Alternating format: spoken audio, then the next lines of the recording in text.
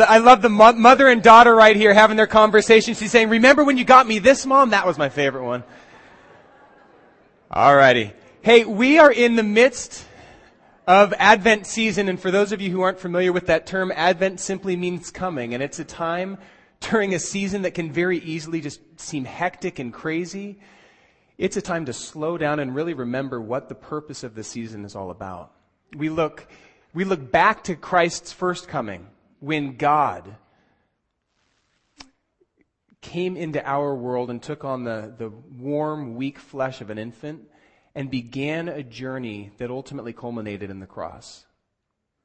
A decision that he made in order to pay the penalty of our sins so that we could spend eternity in relationship with him and not be estranged from him. So it's a time to look back, but it's also a time to look forward to Christ's second coming, a time when we wait for him to make all things new, to restore this broken, fallen world. And these candles that we have up here, Advent, we typically have Advent candles, and the candles are symbolic of things that this season is about. We have the candle of faith, because we have faith that through Jesus Christ and the sacrifice he made, that sin, that death, that sickness doesn't get the last word. That in him we have hope. We have the candle of hope. That this sin-sick world ultimately is not our destiny. We have hope in him. And the candle that we're going to be lighting today is the love candle. And this isn't a love that is fickle, like society tends to throw around. A candle, or a love that's conditional upon our efforts.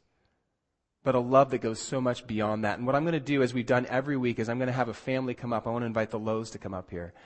And they're going to light our Advent candle this year. So,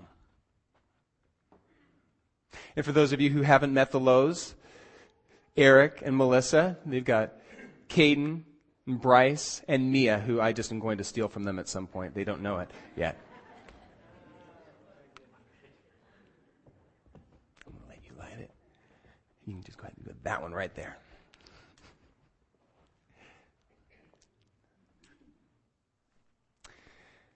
Awesome.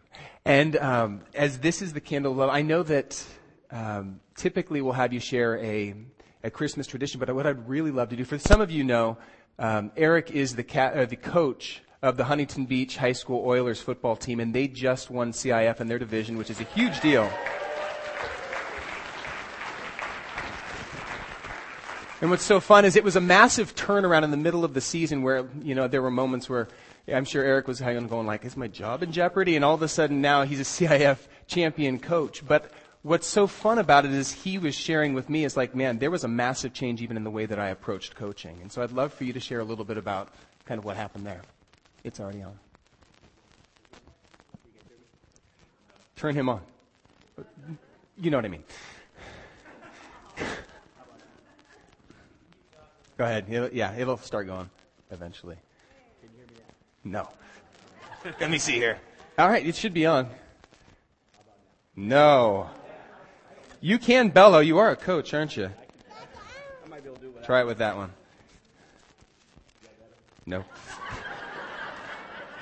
Hello. All right, just go ahead. Just go ahead and talk loudly. You can use that until they get you. Well, hey, it's a great story. And actually, I was so glad when Eric asked me to talk, because this is a subject I could talk on all day long. I mean, I love coaching football. I love mentoring young men. And we had just an unbelievable special story. There was a point in the season where we lost 4 games in a span of 5 weeks. And for those of you that have been a part of competitive athletics, you know how much that hurts, especially if you're overseeing these young men that you love. And they've done so many great things in practice, and you just couldn't apply it to the games. Our transition happened at the end of the year, where our backs were against the wall. Our final game of the season was against Newport Harbor. If we lose, season's over. We're checking our gear in that next Monday. And what was so special is that we kind of came together. And how we did it was senior night. And I've never done this before, but I asked all the seniors to invite one family member that meant a lot to them, that got them to be in this place, to come and watch them. And it was awesome. So they brought in a dad, a brother, a mom for coming. And it was just awesome. So they came to the locker room for the game. They heard my pregame speech. And what was so cool is it was just centered around love. When we did our prayer at the end, we still do prayers before we walk out of the field together as a team. Just to see these parents touch their sons, it went out powerful, and it was just this thing where it overwhelmed you emotionally. Well, we ended up winning that game, and we won it pretty convincingly. And we moved forward and made the playoffs. We're the last team picked to go to the playoffs. I'm going to steal her from you. At a 5-5 record. Just glad to do them, but I'm not going to steal her. yeah, so Sorry. There's no love there. but we Tried. is that better? There you are. Here we are. Just go ahead. They'll turn it down. But we knew we had something a little more special there. And so we played Yorba Linda in the first round of playoffs. And I invited anybody that wanted to come into our locker room, someone that was special to our players, and they came in. And so that first playoff game, we probably had about 75 visitors, in addition to our 100 football players. And it was powerful. And, at the end of that, we played well again. We won the game. But walking out of that locker room, I'm seeing grown men, dads, tearing up. I'm seeing players just had this look in their eyes that I haven't seen before. And it was awesome. And then we kept it going, and we played a home game against San Juan Hills, and now I probably had about 150 family members in the locker room before that game. And it was the same thing. After the end of this thing, it was just powerful. I mean, dads crying, players crying before they left the field. And then we won that game convincingly as well. And then we come against our biggest rival, which was Edison High School, and played at Orange Coast College. We probably had about 200 people in the locker room before the game. At that time, we even Skyped in a player's dad from Kandahar, Afghanistan, which was awesome. I mean, it was awesome. And then the final game was at Angel Stadium. We might have had 500 family members. I think we had cousins of cousins in there. But it was awesome because they all got to share in the love. And that's what it was about. And we ended up winning the CF championship that day. But what was great about it it wasn't a traditional, fire and brimstone. It wasn't, we're going to beat those guys. Those guys can't stand, they shouldn't even be on the field with us. It was none of that. It was talking about love and love of each other. And going out on the field and playing for something bigger than yourself, which is our family. What was great about it is in that locker room at Angel Stadium, the Holy Spirit was in there. It was just so powerful. There was just so much love. And it really propelled us to a great year. And what I learned from it was when I filled my guy, because I've done the other approach. I've done those guys don't stand a chance. Who do they think they are coming on our field? I've done that. And what changed for me when I saw this is when I fill those guys' hearts with love, they will overcome more. When their opponent might be better than them, they can overcome it. When we're down, they can overcome it. When they go out there with just, anger and kind of like a 48-minute hate for their opponent, when it gets tough, that's empty. That's gone. But when we fill their hearts with love, we accomplished unbelievable things, and nobody thought we were going to win a CF title. We were probably predicted to lose in the first round. But we got it done, and we really got it done because of the love we had for each other, the love that the parents really provided for their children, and it was just a great story. And I'm just kind of honored to be around that and to tell it. So it was, and I could talk all day, but I know Eric wants to mic back about it. That's fine. But it was awesome, and it was just such a blessing to be a part of it. And like I said, the Holy Spirit was running through our locker room at Angel Stadium, and it was awesome. Thank you. I know. Thanks, Eric. Thanks, Melissa.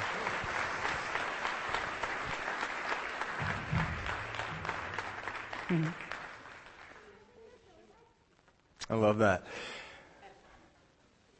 I love the fact that he was saying, when you're angry, that only pulls you so far, but when you get smashed in the mouth and you get knocked down, anger's empty. But when you have a love for something bigger than yourself, when you recognize that you are fighting alongside people that you care for and there's something bigger than yourself, it can help you get back up. And anyway, I was just really grateful that for him to be able to share. Okay, so earlier we all had a chance to share a little bit about our favorite Christmas present or something that really stands out. And I didn't get the opportunity to share, so I'm going to just tell you. I remember vividly when I was 8 years old, and for months all I had been desiring and wanting was a Cabbage Patch doll. There is a nurturing streak to Eric Wayman that some of you haven't seen, but I wanted that Cabbage Patch doll more than anything. I told my parents. I had written a letter to Santa. I had prayed to Jesus that he would hook me up. And when Christmas Eve came, it was one of those things where I was laying in bed, and I don't know if it was the sugar I'd eaten. I don't even know what a sugar plum fairy looks like, so I don't know what those kind of things were. But there was something that was keeping me up. I was just excited about the fact that perhaps I was hours away from, I'm going to switch out. I was only hours away from getting that Cabbage Patch.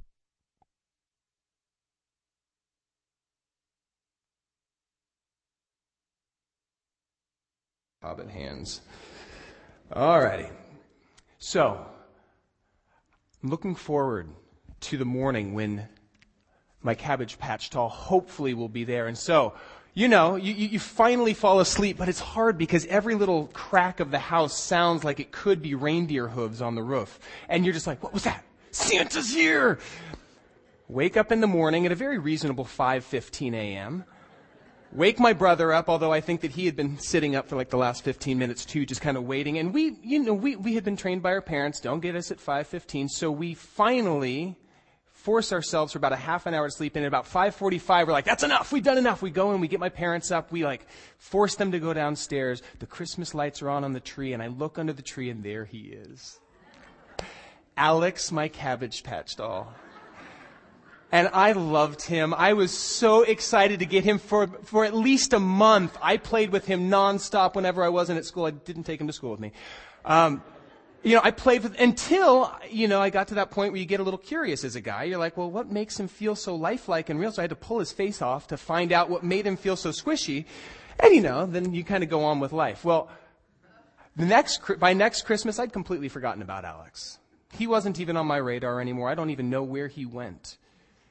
I was on to the next toy, the next thing, the next must-have Christmas thing. And I don't know at what point Santa kind of eclipsed Jesus.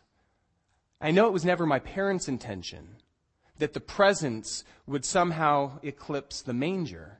But it happens. I mean, it makes sense for a kid that it's very difficult for a 2,000-year-old baby in a feeding trough to compete with presents. But I got to ask, at what point did presents even become a part of Christmas? Have you ever thought to ask that? Why do we do the things we do? And I'm sorry if I'm stepping on toes here, but why do we even give gifts? Is it because Jesus isn't around to collect his birthday presents, so we shower them on other people? Is it tradition? I know that there are a lot of you out there, my wife included, who absolutely love to give Christmas presents. Do it really well. They're thoughtful. They're thought out. I'm not one of those people. I typically tend to give because it's expected. Because kind of almost out of obligation, as if I don't give something to somebody, they're going to feel hurt, like I don't care about them and all those kind of things, which is absolutely not the heart posture that honors God in this type of season. But it begs the question, why do we give gifts in the first place? Now, there's probably lots of reasons we do. If you look over the history of Christmas, there's lots of reasons why that has become a central component. But let me share one of the reasons why we do it historically. You have to go back about 1,800 years into what is today modern-day Turkey. There was a merchant who had 3 young daughters who were kind of marrying age, but he had a problem. This merchant had had all that he owned stolen when pirates attacked the ships that were delivering his goods that he was going to sell, and he lost everything. He was destitute. And he had these 3 daughters that were of marrying age. But unfortunately, he had no dowry to give them. And in this day and in that culture, if you don't have a dowry, you don't get married. And you have only a couple of options. One, you live at home as a spinstress, hoping that there's enough money for you to be able to live on. That was not the case for them. They were literally starving every day. 2, you get sold into slavery or even worse, into prostitution in order to support yourself. And this is what this father was looking at as the future for his daughters, starvation or worse. And he began to pray fervently, God, protect my daughters, provide for them. Well, there was a young guy who had been raised in a good, God-fearing home, but his parents had died when he was still a teenager. He was being raised by his uncle who was a priest. And he had inherited a good amount of money from his parents in their death, but he did not view that money as something that he had to just make himself comfortable to live on. He recognized, because he was a Christ follower, he loved Jesus, and he said, this money that I have been given, I have been given so much, blessed so much by God's love for me, I'm going to bless others. I'm going to take care of others. So when he caught wind of what was going on with this merchant and his daughters, one night, in the middle of the night, he took a bag of money and he threw it through their window. Now, some sources will suggest that the money went into a shoe or into a stocking that was hanging by the fire, drying, and so that's where we get like the first Christmas stocking. I don't know. But suffice it to say, he gave money to provide not only food for that family, but a dowry for that first daughter. A short time later, he threw a second sack of money through the window to provide for the second daughter. And shortly thereafter, he provided a third sack of money for the third daughter's dowry. Now, when the father heard that third sack hit the ground, he was ready. He'd been sleeping a little bit lighter, waiting in case this happened. And when he heard it, he threw on his coat, ran outside, ran down the street, and he caught up to this mysterious benefactor. And when he caught sight of this kid, he said, "Thank you. Thank you for providing for my family." And this young man said, Don't thank me. He had been going in the middle of the night and giving the money in the middle of the night because he did not want the focus on himself at all. He said, "Don't thank me, thank God. It's God who has provided it." And he placed the emphasis completely on God's provision. Now, this young guy's name was Nicholas. He would go on, for many of us, we remember him in history as Saint Nick, who, he would go on throughout his life to become a bishop in the Catholic Church and to continue throughout his life to exemplify a selfless generosity towards people who were in need. Well, advertisers have taken St. Nicholas's memory and they've turned it into the single greatest vehicle for selling stuff during Christmas. But if we really go back to the heart of who Nicholas was all about, he was a man who understood that we have been blessed with a lot. And caring for others is a way of worshiping him. It's a way of responding to him. He recognized that the greatest gift had already been given, Jesus Christ. And God gave that gift not because he had to, not out of obligation or expectation, not even because of tradition. God gave the gift of Jesus Christ out of a much more pure motive, love. John 3:16 states very clearly, God loved the world so much that he gave his one and only Son so that whoever believes in him doesn't have to perish, doesn't have to spend eternity separated from God, but will have eternal life and intimate relationship with our Father in heaven. If you have a Bible, turn with me to 1 John chapter 4.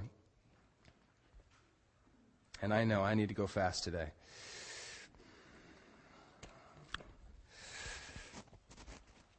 First John is right towards the end of the Bible. If you hit Revelation, you've gone too far. If you're in 1st and 2nd Peter, you need to go a little bit further towards the end.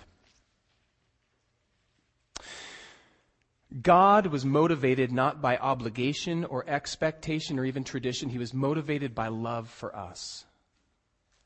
And John, in 1 John chapter 4, beginning in verse 7, he explains what that means for us, God's choice to love us in the way that he has. He says, "Dear friends, let us love one another, for love comes from God. Everyone who loves has been born of God and knows God, and whoever does not love does not know God, because God is love. Now this is how God showed his love amongst us. He sent his one and only Son into the world that we might live through him. And this is love. Not that we loved God, but that he loved us and sent his Son as an atoning sacrifice for our sins. Dear friends, since God so loved us, we also ought to love one another." If we were to jump down to verse 19, he simply says, We love because he first loved us. Now, I read this statement, God is love, and I'll be the first to say it sounds very cliche, doesn't it? God is love. I mean, it almost sounds like it's weak by itself. It's a nice bumper sticker, God is love, but what does that mean? Thankfully, John doesn't just leave us with that statement, but he goes on to show a tangible way, the tangible way in which God has lavished his love upon us. In verse 10, in verse 9, this is a tangible way that God showed his love amongst us. He sent his one and only Son into the world that we might live through him. God did for us what we could not do for ourselves. God chose to break into our reality, take on human flesh, and suffer and die in our place so that we could rightfully be called saints, saved sinners. He doesn't look at our sins. He looks at us as his sons and daughters because of the gift of grace, something we could never earn. So that is the tangible way that God has showed his love to us. He is both a righteous judge who can't simply turn a blind eye to our actions and our sins, but he's also a loving father who says, I'm not content to simply turn a blind eye to my children as they're suffering. I'm going to move towards them, and I'm going to give a way that their sin doesn't get the last word. But he doesn't even stop there. Look at verse 10. This is love, not that we loved God, but that he loved us and sent his Son as an atoning sacrifice for our sins. I don't want to gloss over this because this is probably the most important point I'm going to make this morning. God's love for us was not earned. God didn't say, oh, look at all the ways that they're seeking after me. Okay, you know what? I'm going to go ahead and capitulate. I'm going to forgive them, and I'm going to move back towards them. We didn't earn God's love. We weren't deserving of it. Rather, God took the first step towards us. While we were still in our rebellion, while we were still saying, I want nothing to do with you, I want to be the captain of my own ship, he said, I love you enough that although you don't think you need me, I will move towards you. Although you revel in your rebellion, I'm going to come towards you, and I'm going to give you a way to be redeemed, even in the midst of it. You know, there's a book that John Ortberg wrote called, no, it doesn't matter. He wrote a book about love. And in this book, he talks about two different types of love. Love that seeks value and love that brings value. Love that seeks value, and this is on the other side of your sheet if you guys are choosing to take notes. This is the only fill-ins that we have. Love that seeks value and love that brings value. Now, love that seeks value, we're all familiar with this, because this is the type of love that flourishes in our society. A type of love that looks for things that are worthy, things that are admirable, things that are, success. Eric starts doing well in football. Now everybody's loving on him now. Everybody's saying he's doing a great job, whereas if he's losing a couple of games, he's not having quite as many people love. So it's the people who are successful. It's the people who are attractive. It's the people who have power and who can do something for us. Those are the people that deserve our love, and so we lavish it upon them because they are worthy. But if they lose that success, if they lose that power, if they lose their looks, then we remove our love because it has been deemed unworthy. And I think a lot of us have experienced that desire to earn conditional love. And so we've gone out of our way to try to be better, to try to be worthy of acceptance, admiration, love. And I will be the first to say it is an exhausting type of love to pursue because really you're only as good as your last performance. And so you almost sign yourself up for a hamster wheel. You got to keep performing. You can never stop. You can never fully rest. Love that seeks value is a conditional love dependent upon the other thing's worthiness. In contrast, love that brings value is just the opposite. It doesn't, the object of our love does not have to be worthy. We choose to make it worthy because it matters to us. I think of my boy Ethan's doggy blanket. This is Ethan's doggy blanket. I don't know when it became valuable. Probably when he was around 2, just to kind of comfort him at night, we would give him a blanket. And it was always a different one. And Kathy and I are like, hey, let's get him one that he'll really love. And so we went and bought a really expensive one. That lasted about one night. For whatever reason, this little blanket, it's just a receiving blanket with little doggies on it, became the one that he held on to and glommed onto. And then he wanted it every night. Now, there's nothing particularly valuable about this blanket. We've got dozens of them at our house. We've thrown away dozens of them. This thing is getting threadbare. It's torn. It's not particularly comfortable. And yet to Ethan, this has more value than any other blanket in the entire house because it's his doggy blanket. He bestows value upon it. Does that make sense? Because in a lot of ways, we are like this blanket to our Father in heaven. We're not worthy of his love. We haven't done anything to earn it. We don't have in and of ourselves reason for us to say, well, of course God wants me. And yet he chooses to bestow his love upon us because we are his sons and we are his daughters.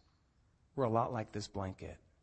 And when he looks at us, he doesn't see the things that we've done to earn it. His love is unconditional. Now, I never fully understood this type of unconditional love. To me, as a guy who's been steeped and raised in a society that's all about conditional love, I can intellectually understand it. But it has never really been able to make that short trip from my head to my heart until I became a father myself. I remember the first day I laid eyes on Ethan. I mean, there was nothing particularly attractive about him. I mean, he was just like this wet little old man that all he knew how to do was eat, sleep, poop, and keep me up at night. And yet that little boy had my heart in a way that nobody had ever had my heart. I would have laid down in front of a train to save his life in a heartbeat without even thinking about it. I loved him not because he earned it, not because he deserved it. He didn't have to. He was my boy. And I loved him. And just watching him grow brought me so much pleasure. Now, I will admit, he's 5 years old now. He's got a mind of his own now. He is able to communicate. He does have a will of his own. And there are moments where I get frustrated with my boy. There are moments when I'm disappointed at the choices that he makes. There are times when I get angry, and sometimes I even have to discipline him, as any father does. But one thing never changes. I have never once stopped loving my son, because my love for him is unconditional. He never earned it. He can't lose it. Now, if I, a fallible human being, look at my son that way, imagine how our Father in heaven looks at us. The point is, you are a son. You are a daughter of the living God. He loves you not because you've earned it, not because you're good enough, not because you tithe or show up to church two weeks in a row, not because of anything you've done. He loves you because you have been created in his image, endowed with gifts and abilities that he hopes you will grow to use to advance his kingdom. But ultimately, he loves you because you are his kid, whether you recognize that fact or not. When he looks at us, he doesn't see the junk. He sees a son or a daughter, and he wants what's best for us. He wants what's best for all of his creation.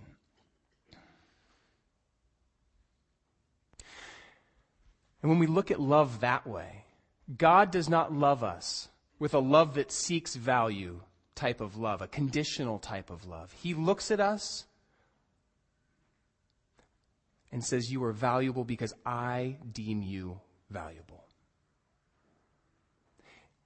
I hope that you guys can rest in that love, because it's radically different from the type of love where we feel like we're on a hamster wheel having to earn it.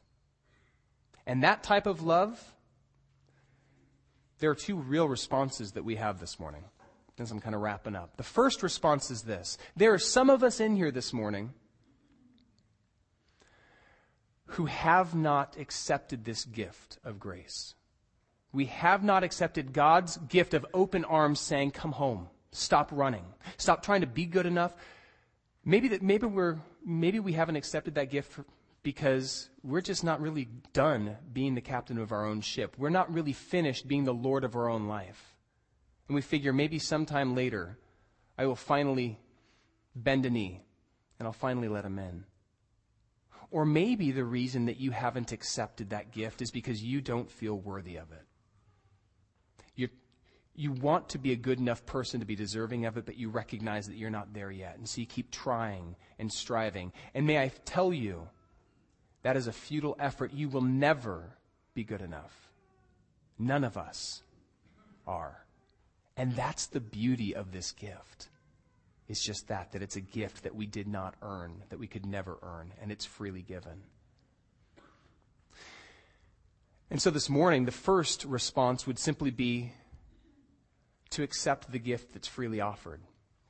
To accept it, all you have to do is say, God, there's no incantation. There's no like certain words that you have to say. Just an acceptance of, God, I need your help. I'm done trying to captain my own ship. I'm done trying to be good enough. I'm done trying to earn it. Jesus, I recognize that you died for me. Would you come into my life? Would you be not only my Savior, but would you be my Lord? I need you.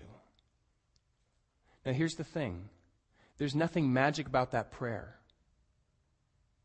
But it is a heart posture of submission that we're after. Nor, and this is a big point, nor is this the final step in a journey into heaven. It's not as if we pray a prayer and we punch our ticket. Jesus never said, pray a prayer and surely you'll be with me in paradise. Jesus constantly was saying, follow me. This prayer is the first step in a journey that will last a lifetime for all of us. The vast majority of us in here have taken that first step, and we're following him. We stumble at times, but we are all seeking him, I hope. And if there's anybody in here this morning who has yet to take that first step, then I'm going to give you that opportunity right now. If you'd bow your heads with me, why don't we all close our eyes and bow our heads? And if what I'm about to say is the true intention of your heart, then I just invite you to repeat these words. Again, there's nothing magic about them. They're not right words. It's not some incantation. It's simply saying, Jesus, I need you. I recognize that I am not perfect. And I am so grateful that you love me in spite of that.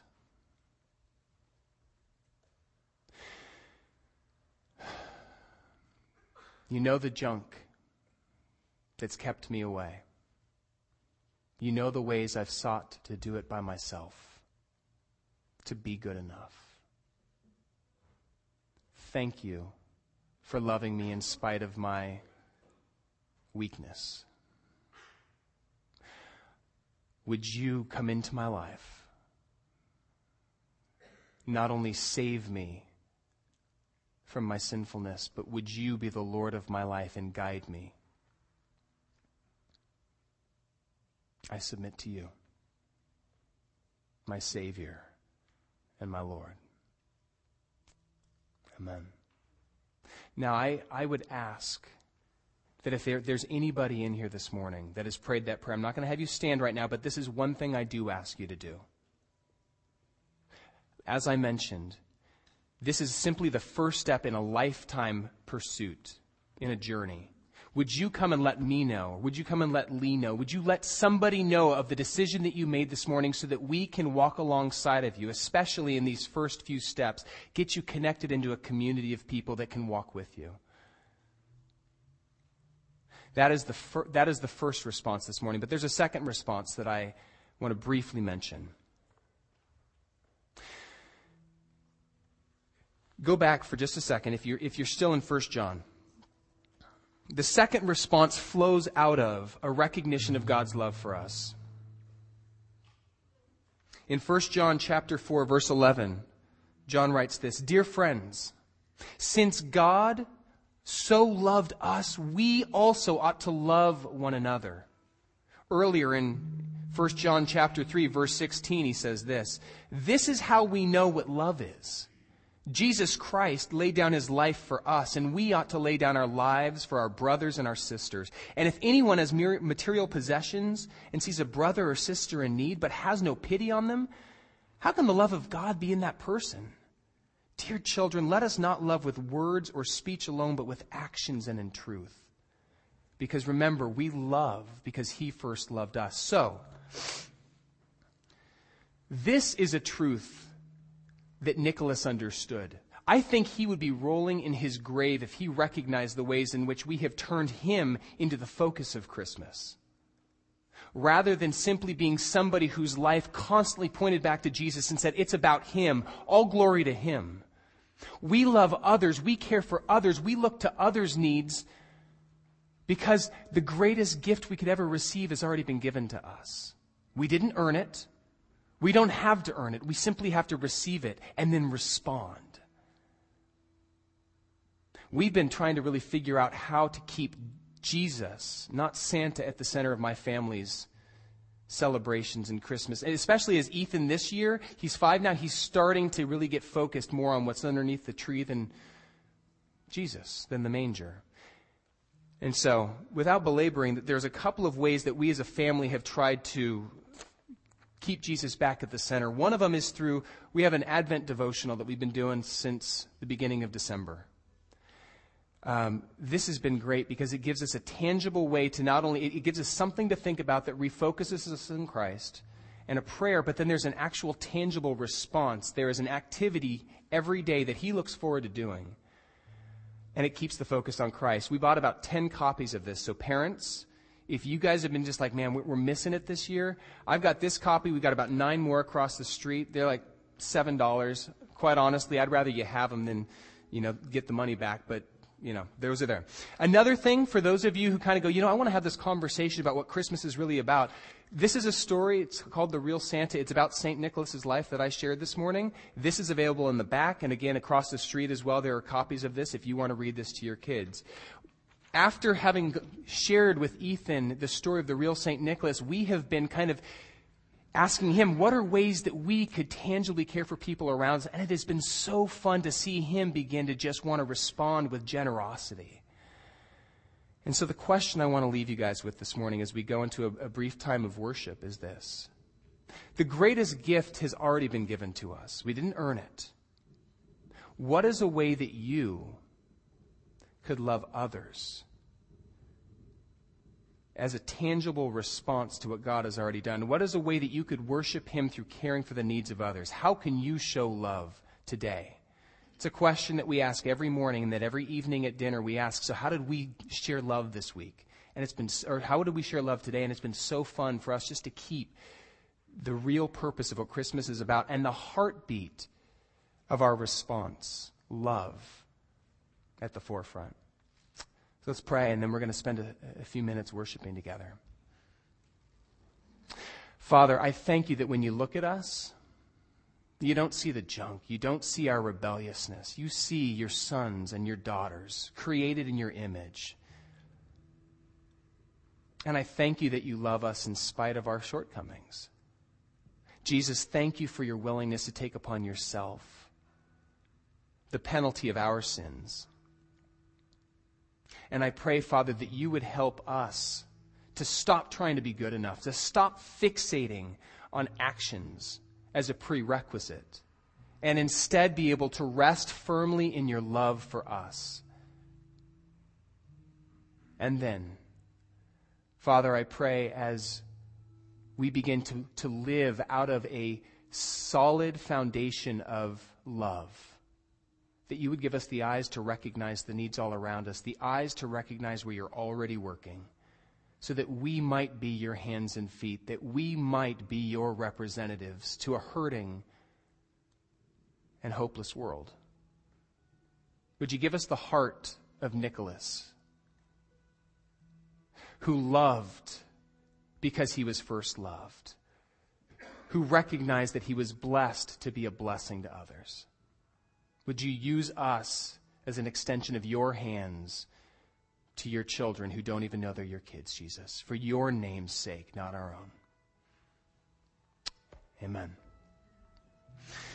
Hey, we're gonna take an offering right now as we respond. So if you have prayer requests, connection cards, you can toss those in as well. But we're just going to give back to God both with our worship as well as our financial offering.